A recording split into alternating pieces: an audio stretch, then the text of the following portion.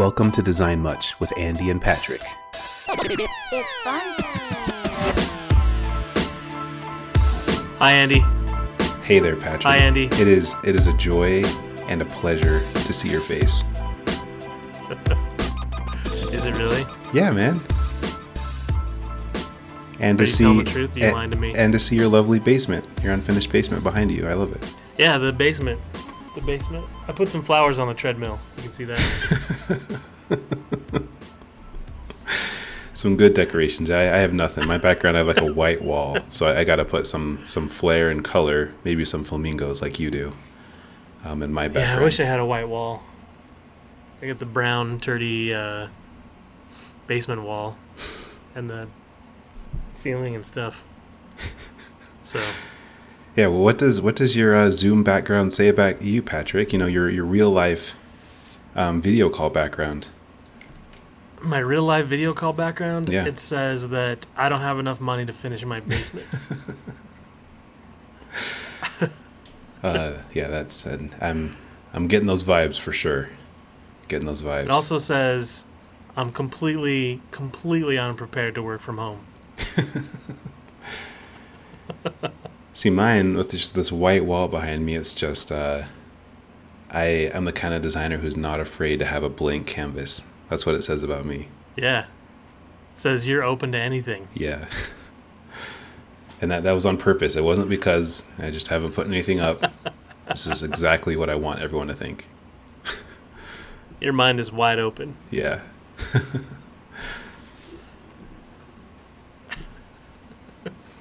But speaking about working What? from home, Patrick, Yeah. Yeah.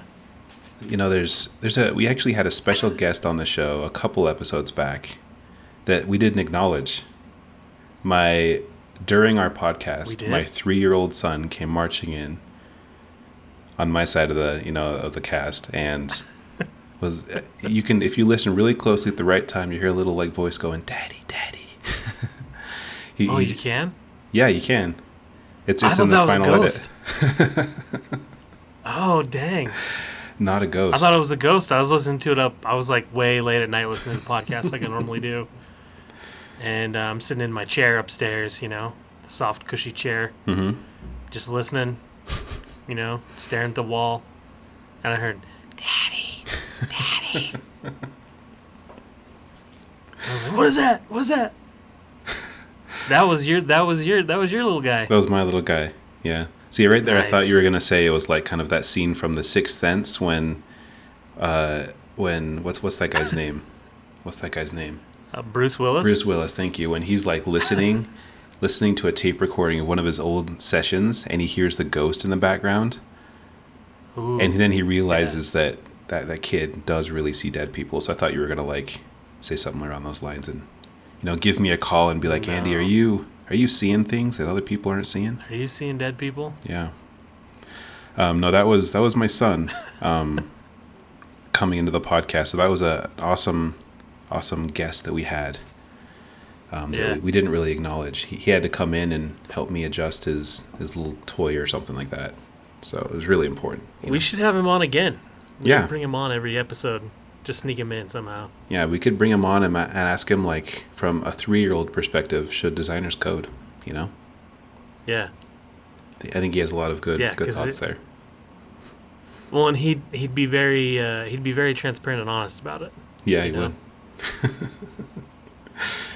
Yeah, it'd be great, but there'd be a lot of potty talk, because that's all the rage right now in my house. Yeah. Body talk. Potty talk.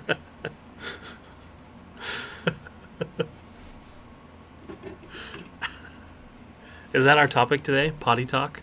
Yeah, it should be. Yeah, what's the top 5 potty talk words of 2020? Yeah. Fart's always a classic, right? Fart's great. I think that's trending down a little bit this year. Poop is going up ahead of fart. Poop is gone. Poop is all the rage this year.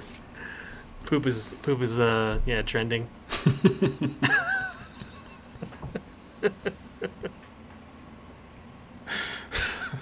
I like how you say poop is all the rage this year. Let me write that down. Title of the podcast. Yeah, please quote me. Yeah, it's... Poop is all the rage this year.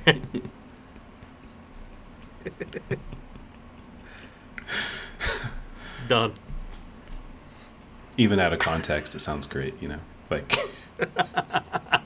I am not embarrassed at all right now.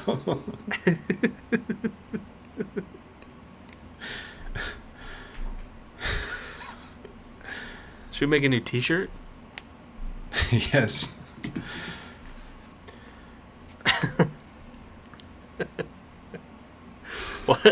What is it? What is our topic, Andy? I hope it's something to do. I hope we can tie it in. Poop is all the rage this year. Yeah. Hopefully Matt Bourne sent something in. What is all the rage this year? That'll be the topic. Coincidentally, apparently it's poop. I mean, do you remember the toilet paper scare of, spring 2020? Poop is all the rage. Yeah. The toilet paper scare of March. Glad we made it through that. Yeah, that was rough times. Touch and go, man. Touch and go. Yeah. Yeah, we were on code brown, not code red or yellow. Code brown. That was a good potty joke right there, Patrick. Yeah, there it is. My kids would have loved it. You think we should try to go for a different demographic? Maybe. I think our numbers would go up a lot higher. How many 5-year-olds listen to podcasts? Ton of them, man. Especially, if they were potty talk podcasts, I think they would listen to them all the time. So, well, you're probably right. I mean, Joe Rogan has millions and millions of people listening to his podcast, so I assume the majority of them are 5-year-olds. Yeah. That's very possible. Between 5 and 13. Yeah. Target demographic.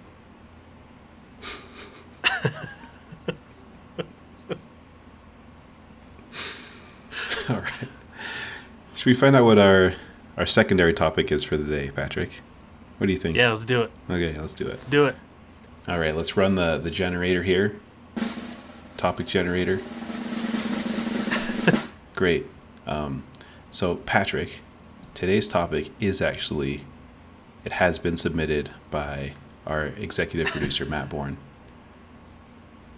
Matt Bourne, EP, he would... in the house. MB in the house. So Matt Bourne says, is it fair as a designer or product manager to desire for your engineers to do more work? Whoa. Is it fair? Read that again. Is it fair for... sorry, I'll start again. Is it fair as a designer or as a product manager to desire for your engineers to do more work? Depends on your intent, right, Andy? This is interesting. This is interesting. I think it does depend on your intent. Yeah, let's go into that more. What would be some examples of different intents, Patrick? The intent, I don't know if it's... I don't... Well, maybe it's not even in the intent. You shouldn't purposely try to create more work for other people, right? But I also think you shouldn't purposely try to not create more work for people, right? And by we should. Well, I'm just saying, we should design or want to create a product that's best for our users. Mm-hmm. Right, that should be the intent. Now, if that means that, let's say you have let's just boil it down. Generally, you're going to have millions, but let's say you have two alternatives. You have option A, it's easier for a developer to build, but less desirable for the user. Option B, it's going to require more work for a developer to build, but is more desirable for the user. Mm-hmm. What is our role? What are we supposed to do? Yeah. So our role should be B, right? yeah, it should. Because that's what we were hired to do, is try to design something, create something that is best for our users. Yeah. I think if that's the intent, I think it's fair. Yeah. So on the flip Because side, you're saying that if we're just trying to give more work for engineers just because, like, if it doesn't really have the end goal of, you know, serving our users, then you're saying that of course isn't really the right way to go about it. yeah, if option A is easy for our developers and is good for our users, and option B is harder for our developers but good for our users, then I think you got to go with option A, right? At that point, Yeah. I think the goal is the goal should be whatever is best for the product, whatever is best for the company, whatever is best for the user, right? Those three things. That's the end goal in my mind. And so we've hired people like us, like developers, sales reps, and we should have hired the best ones that we could find to perform that job, right? Mm-hmm. And so I think, we're not in business. I don't think any company would tell you that they're in business to cater to developers or cater to product managers or, cater to us, cater to designers. They're in the business to make money. That's why the company exists. Yeah. So I think that's what you're supposed to do. I think as UX designers, I think our role is really to look at who has to do the most work, because a lot of times by doing something that's easy for development, you're adding more work for the user, right? You're adding more complication and more work for the user, Mm-hmm. who aren't paid to do that, right? Like, you're trying to streamline your product so it's best for the user. You're requiring them to do more work because the engineers didn't want to do the work, and I think that is unfair, right? I don't think that's the goal. I don't think that's what you want to achieve. Yeah, and kind of going back to the point of jobs to be done, your customers hire your application, your software to do work for them, right? So if they're hiring Mm-hmm. something to do work for them that causes them to do more work than they need to do, then they're going to fire you. They're going to fire your Yeah. application or your software because they can find something else that can do that work for them. That's more simple for them, right? So if we as a company or the engineering team take on the complicated part of that work, then it is solving the job that our customers need it to. So yeah, I totally agree with you. It does kind of come down to like, who is it serving? Is it the customer, or are we just making sure the engineers are going to be able to, not have to work too hard? So I would definitely agree with that. One other thought I'm having here as well is, so his question, the way it's worded, is like, to do more work. Is it fair to desire them to do more work? What I think is better than having them just do more is actually just to work more effectively. And that would include like you working with engineering to making sure that you're both trying to do the right thing that's going to be good for the customer, and also you have to think about the company too. So it could be the best thing for the customer, but this thing could take 3 years to make because it's the best for the customer. But maybe your company's going to be out of business in 2 years if you just sit, if the engineers are taking that long to do it. So you still have to also consider the business as well. What works for the customer as well as the business. And so you're going to have to make some sacrifices here and there, potentially with the solution that you have. If your solution is very blue sky, and it's this really great solution, but this is going to take a really long time to build, it may not work, and you may have to set it back a little bit and then build the rest of it at another time. Break up that chunk of delivery.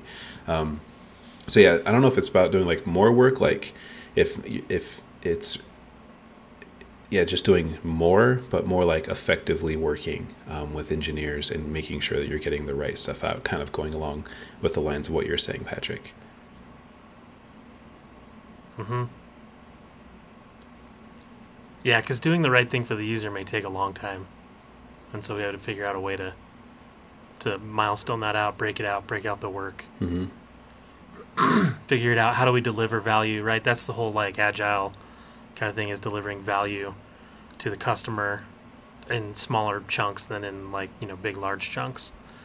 And so I think, getting on board with development with that, I think is great. I think one of, just along those lines too, is like you talking about working with engineering, I think that helps too. I think when you work with engineering more directly and you work with them and you communicate with them and all that stuff, I think that does alleviate a lot of work that they have to do, a lot of guessing that they have to create, if you kind of know.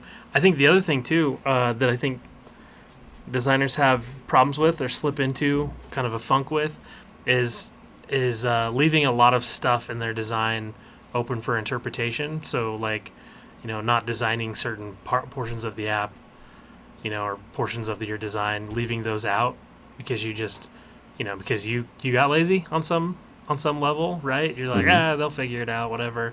Or I didn't think about it or whatever. You're going to add a ton more work on their part as they're building. It's like they don't have all the pieces to build whatever they're building, and so they've got to come back to you continually and work with you on that because you weren't prepared at the beginning either. So I think there's lots. The question's great. There's lots of like different avenues of this question. Yeah. That Matt, our mighty EP, has sent us. Yeah, and this also makes me think, this isn't exactly worded this way, but I also wonder if he is also considering like changing do more work to work harder.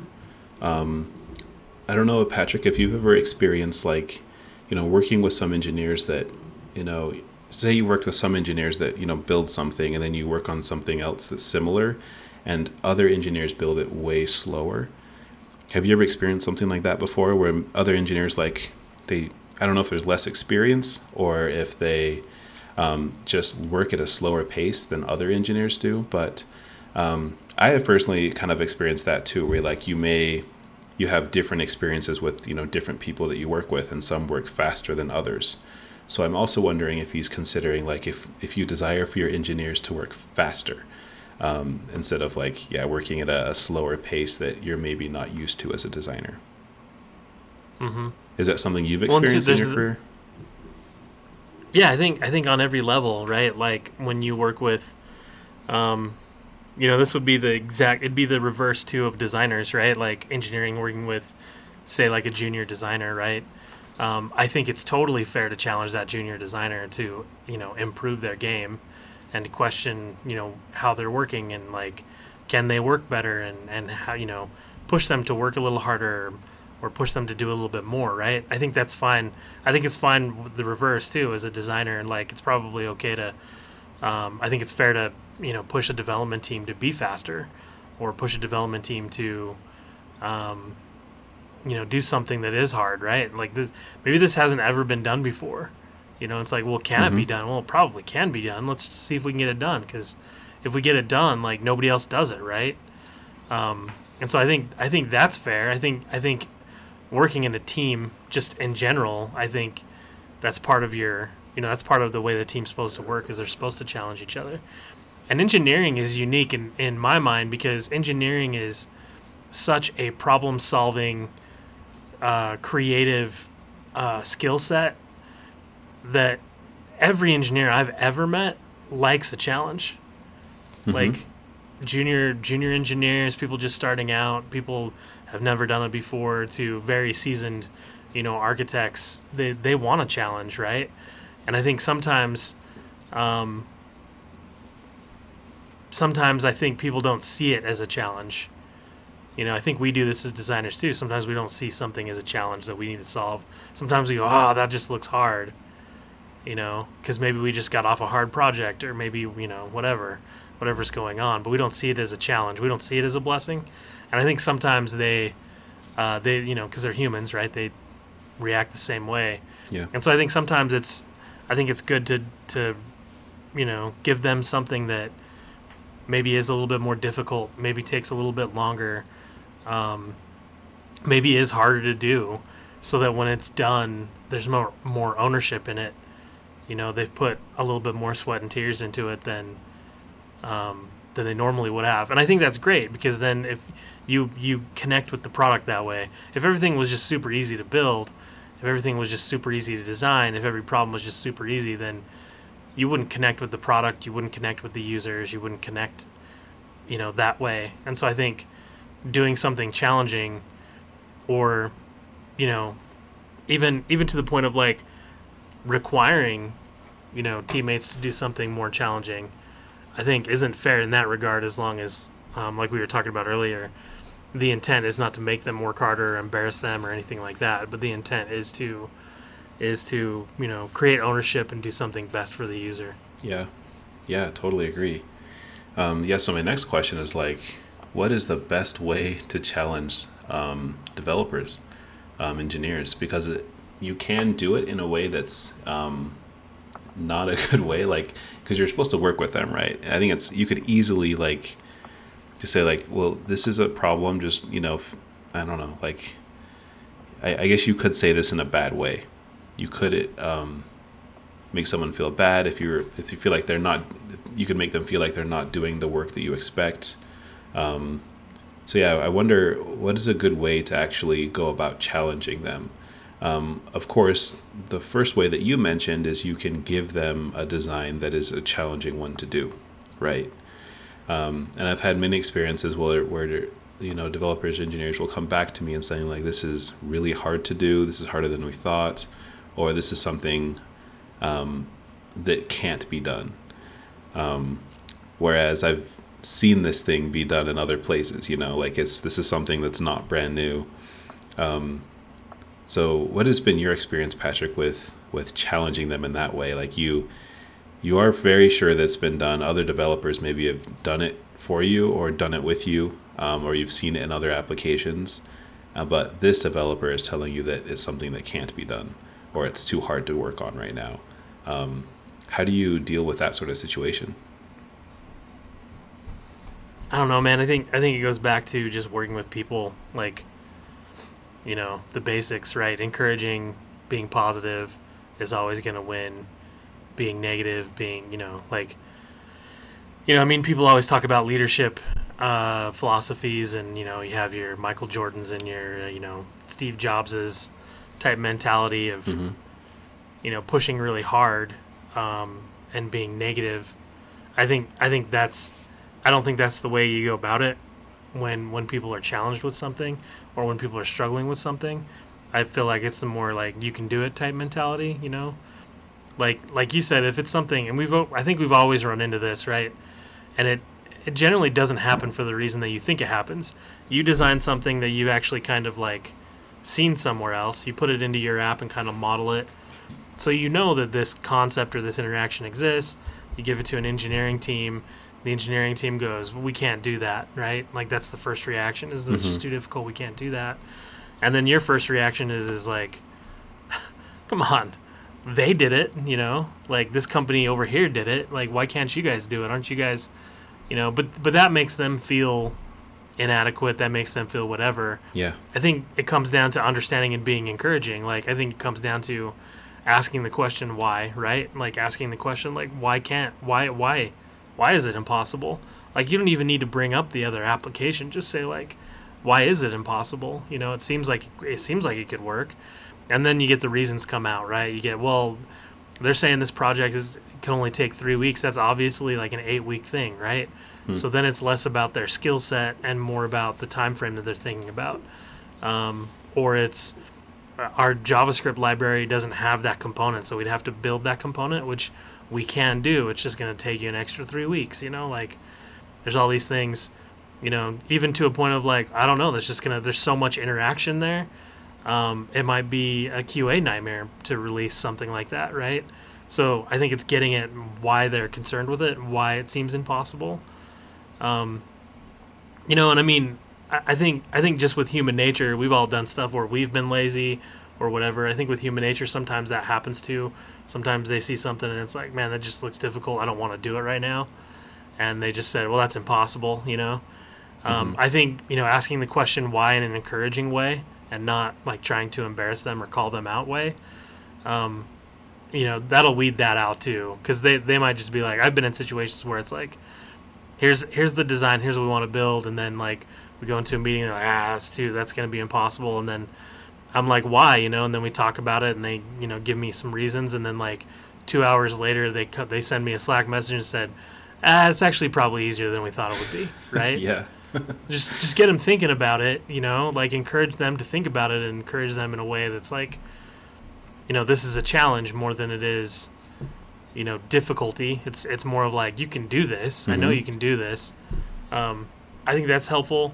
I think that helps with us too, like, I think the thing that gets designers over that hump is when we hear it from a user, right? Like we hear something from a user, like, I don't want to do whatever, and then you hear this user say, oh, that would be huge if you could make it do this. You're like, okay, let's make it do that. Like you get excited about it. And you're like, I'll design something. I'll design 300 screens to make this happen or whatever, blah, blah, blah. I think the same thing, I think you get the same effect from engineering when they get behind the user.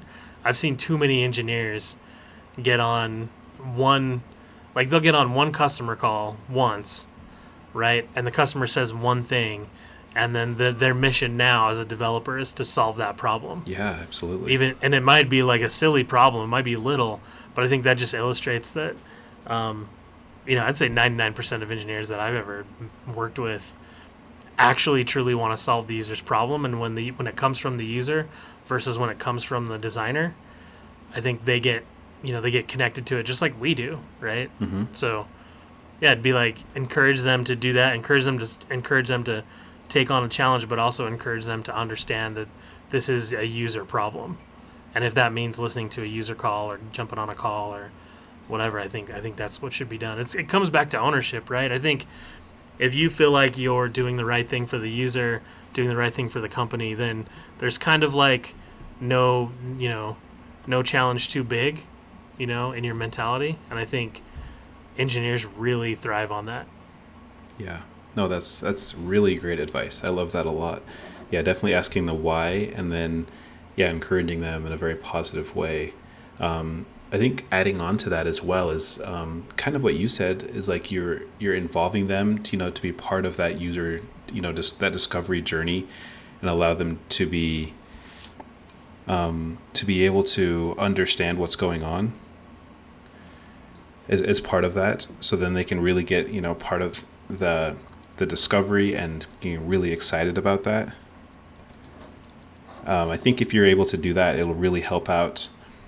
But you can also, I think, work with them earlier on to give them the right sort of time to discover these problems that they're going to run into and research them so they can get a lot better. So, for example, I've worked with developers, and we've talked about problems together, things that might be challenging to do, and then we give them the opportunity to do like what we call like a research spike. So they're able to actually take time to research these problems that would be difficult to do, and be able to figure out how long it would take to do this thing, so they can actually take the time to do it. And I think as you're able to give them that time to research it earlier on, they could be able to solve the problem in a lot better way and more effective way, instead of just here's this whole high fidelity mock-up. The first time you're seeing it, now go ahead and do it. So if you're involving them earlier on, they're able to research these difficult challenges and problems. They're going to be able to figure out how to solve these problems in a better way, I think. Yeah. Well, it doesn't feel like you're making them do extra work, right? Yeah. So it gets rid of, it removes that, what Matt was talking about. It removes that, is it fair? Because it's gone, right? They understand it, they know it better, they understand the problem, and they're taking on the work that they need to take on. Yeah. That they know they can do it, right? Yeah, exactly. Yeah, and then even if they come back and say like this is hard because of these reasons, they've taken the time to research it and have a lot of really good reasons as to why this might not be possible right now, or it'll take this much time to do, right? So I think that's a great way to work together, instead of just kind of having these problems arise towards the end of a design project. Yeah. Well, it's good too because right? And then you can adjust your design and try to, because then you can go back and say, okay, well, if it's going to be really difficult to do this, then let me pick one of the million different ways I can design this thing and see if it still meets our users' needs as well as the technical needs. Mm-hmm. I think that really is what you're trying to accomplish, right? You advocate for your users. That's your job. That's what you're hired to do. But as a team member, right, your job is to make sure that it's technically feasible as well, mm-hmm. right? And so I think you have to balance both of those worlds of like, I'm going to advocate for the best design and challenge an engineering team to get the best design, but if it is impossible, or if it's too difficult, or if it's going to take too long, then yeah, as a rational person, then you need to back off and be like, okay, well, how can I redesign this in a way that still meets the user's needs and isn't going to put too much work on the user, but also be able to work with, the rest of my team to get this thing built. Yeah. I think that kind of sums it all up. I mean, really, like the fairness part, I think it goes back to, everybody's being well compensated too, right? Practically. So I think it's not necessarily unfair to make somebody do their job. But again, I think it comes down to like, well, are we doing this because we're being a brat and we want to get our way as a designer, or are we, trying to be a teammate and work with our team to make sure that we deliver the best user experience that we can? Yeah.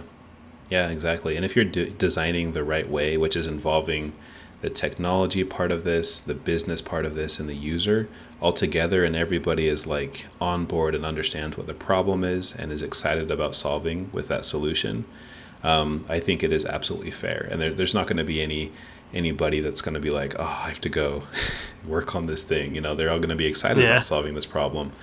And it's like, it's the right way to do it. It's not always the easiest thing to do, but I think as a designer, if you're doing your job really well, you're involving everybody, and they're involving you, and all of these decision-making projects and processes to be able to give the final solution to the user. So as long as you're doing that, then yeah, it's fair. It's absolutely fair, Matt Bourne. Totally fair, bro.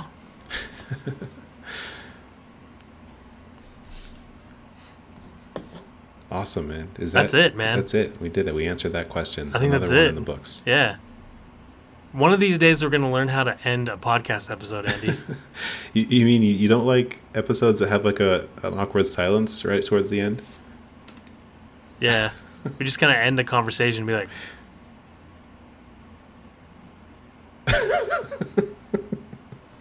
just be like... What happened? What happened? But maybe it keeps listeners in check, right? If they're just like... If they're listening to us while they work, all of a sudden, like, there's no sound. They're like, is the episode over? Yeah. What's going on? And then we chime back in, and then they're like, oh, okay, I get it. And then we end it. We got to figure out how to end it on a high note, like the George Costanza ended on a real good thing and just walk away from it. Yeah, that's a good call. So next time you finish, like, monologuing, we'll just drop the mic and just turn it off. It'll just be like, oh, so man, Yeah. Monologuing. You should end it. You should end crap, I was trying to think of something. You should end it on like this 15-minute rap-esque monologue about Disneyland or something. Rap-esque every monologue? Episode. What, where I'm... Yeah, like Hamilton's all the rage, right? Like something like that. I don't quite get that reference, like, because I've never seen Hamilton. In either. You've never seen Hamilton? Have you ever heard of this thing called Disney Plus? Yeah, I watch Disney Plus all the time, but I don't have time for Hamilton, Patrick. Mm-hmm. Personally, I will admit, Andy, I watched about 10 minutes of it. And it's on TV. It's different than, being there. Mm-hmm. I watched 10 minutes of it, and I was completely bored. And really? I turned it off. Oh. And I don't think Danon listens to this podcast anymore, but if he does, He's going to be really disappointed in me. Yeah, he's going gonna to be angry. He's gonna turn it off, unsubscribe in an angry way. Yeah. Yeah. Oh man. But maybe that's the challenge this week. Maybe we should watch Hamilton this week sometime. Well, dude, and then do a quick review on it next week. I don't know though. If you watched it, you gave it 10 minutes. That's enough time to give something a good shot. And it sounds like it didn't work for you. Why should I have to do that? No, I don't. But 10 minutes, it's why should I have to do that? I'm going to challenge you. I think it's fair to challenge you to do more work, Andy. I'm going to challenge you to watch Hamilton. I'll challenge myself to watch Hamilton. It doesn't have to be in one sitting. Like we could digest this, 15, 20 minutes at a time. I've also heard that it's better the second time and the third time. Oh, great. That's perfect. Yeah, but it's 2.5 hours long. So, yeah. And you know how he dies, right? At the end. He dies at the end? Does he die at the end? Uh-huh. Yeah, he dies at the end. You didn't know that? I didn't know that. And I'm not sure how how he died in real life. Was it a duel that he died in? Yeah. Okay. Yep. You know your history, Andy. Oh, yeah. He died in a duel. I'm sure that's how the play ends, right? With him dying in a duel. Hopefully. I mean, that would make sense unless there's, I don't know, stuff that really happened to him afterwards. Yeah. I don't know. Unless they bring him back to life or something, Yeah. They could do that in a play, right? They can do anything they want. Comes back as a spirit. Yeah. Yeah. Anyway, that's the challenge I give to you, Andy, and myself. All right. I don't like it, but I'll do it. Let's watch as let's watch as much Hamilton as we can, and then we'll talk about it. We'll see how far I get in. Yeah. Okay, see you, Andy. See ya. You want to know the best way to support the podcast?